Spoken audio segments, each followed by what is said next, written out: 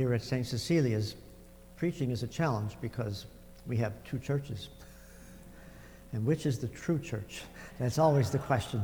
But this is the bigger church tonight, so I'll be kind of looking this way more with the candidates because they're the ones I speak to primarily.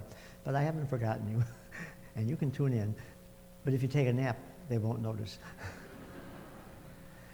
You know, before Mass, I was vested early, and I pulled out my cell phone, and maybe the deacon and some of the servers saw me, and they were probably wondering what's he looking up, weather, or what's going on in the war in Ukraine. But to be honest with you, there is a baseball game going on in Chicago. It's the Cubs playing the Sox.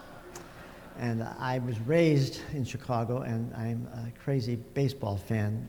And I basically am because of my father and my uncles. They were crazy baseball fans, and it was just passed on. I have been influenced by them, fortunately, in some ways that are much better than that. But being a baseball fan isn't the worst thing that can happen to a person. But you know, in a sense, we're all influenced for good or for evil by others. That's why I think sometimes parents are so concerned about who your friends are. Because friends do make a difference in our lives, especially when we move out of that middle school era and go to high school and go to college. Friends become, for a while, more important than parents. At least we behave that way. My father died when I was 18. And when I look back on my years in high school, you know, I talked to my dad once I got my driver's license, when I wanted a car, or when I needed money. And I was focused on myself more than I was on other people at that time. We all have to grow up and realize life's not just about ourselves. I heard this story several years ago. There was a youngster, 13-year-old boy, who kidnapped an 8-year-old girl. Of course, he was apprehended rather quickly, and he was asked, well, why did you do that? He said, well, I saw it on TV. I thought that might be kind of cool.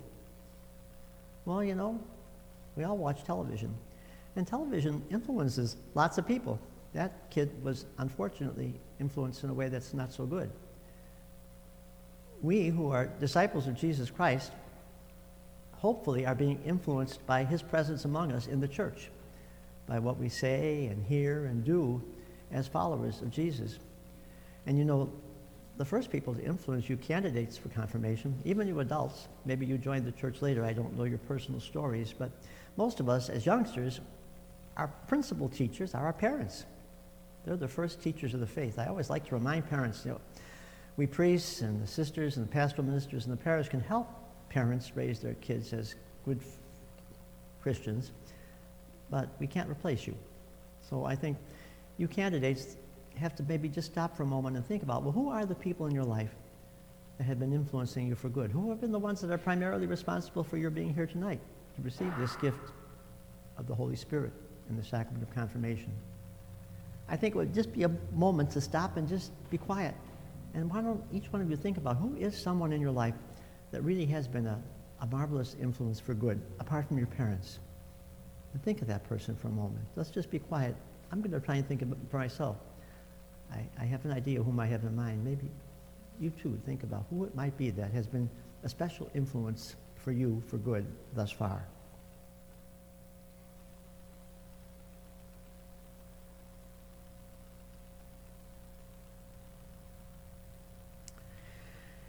Some people may have chosen someone who has already gone to the Lord in heaven.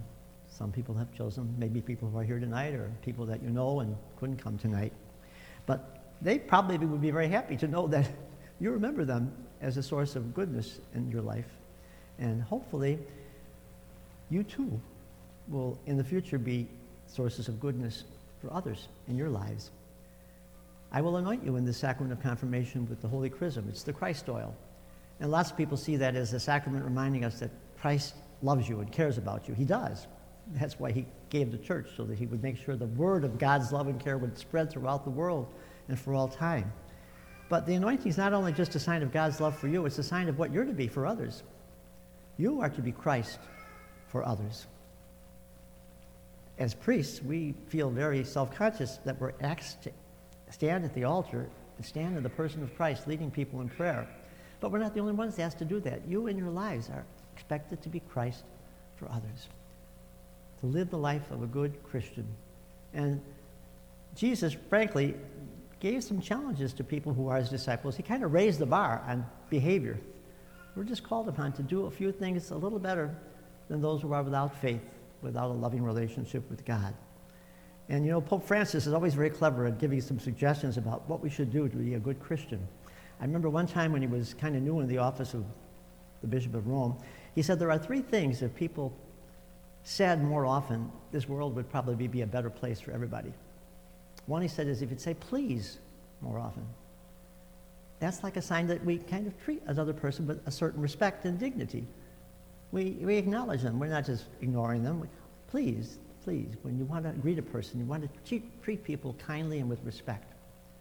Secondly, he said, you should be grateful. Thank you. When was the last time you thanked your mom for cooking a good supper?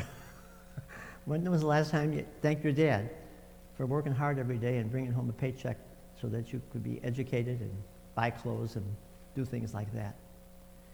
Thank you. Never presume that people know you're grateful. It's always good to express thanks. That's what we do when we come to Mass on Sunday.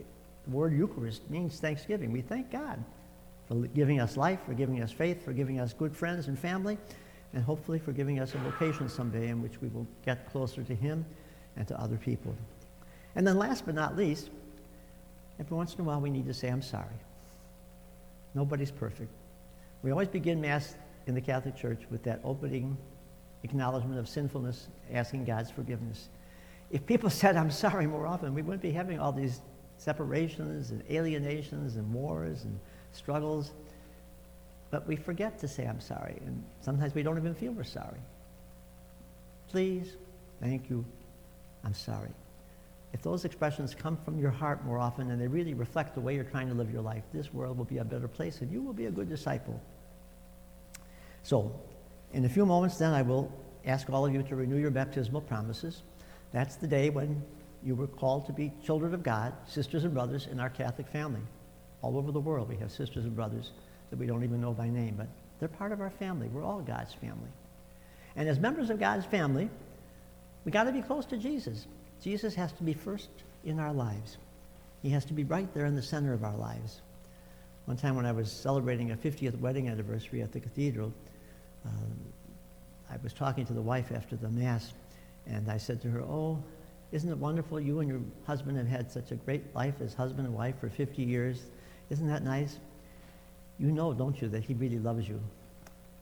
She said, yes, I know he loves me, but he loves God more.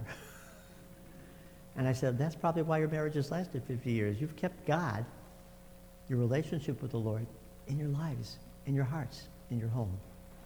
And secondly, of course, as always, not only must we keep Jesus in the center, as I said what Pope Francis said, we all have to acknowledge we just can't pull it all off on our own. We need help. That's why God is sending you the Holy Spirit tonight. He wants you to try and lead a good Christian life. We're all making mistakes. We all do things that are wrong. And every once in a while, we need to just say it and pick ourselves up and keep going on. You know, saints aren't people who lead perfect lives. Only God is perfect.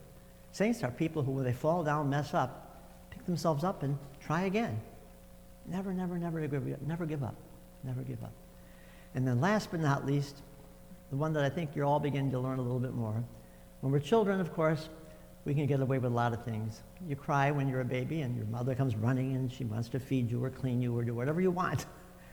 Well, if you keep doing that, eventually you're going to find not many people want to be your friend. When we grow up and mature, we recognize my life, my gifts, my talents. They're not just for me. They're for others too. They're to be shared. When you were born, your parents looked at you and said, oh my God, I'm on 24/7.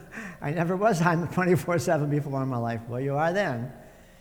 We all eventually come to that moment in our lives when we give ourselves away for a cause. Father Carey did it when I ordained him a priest. What is it now?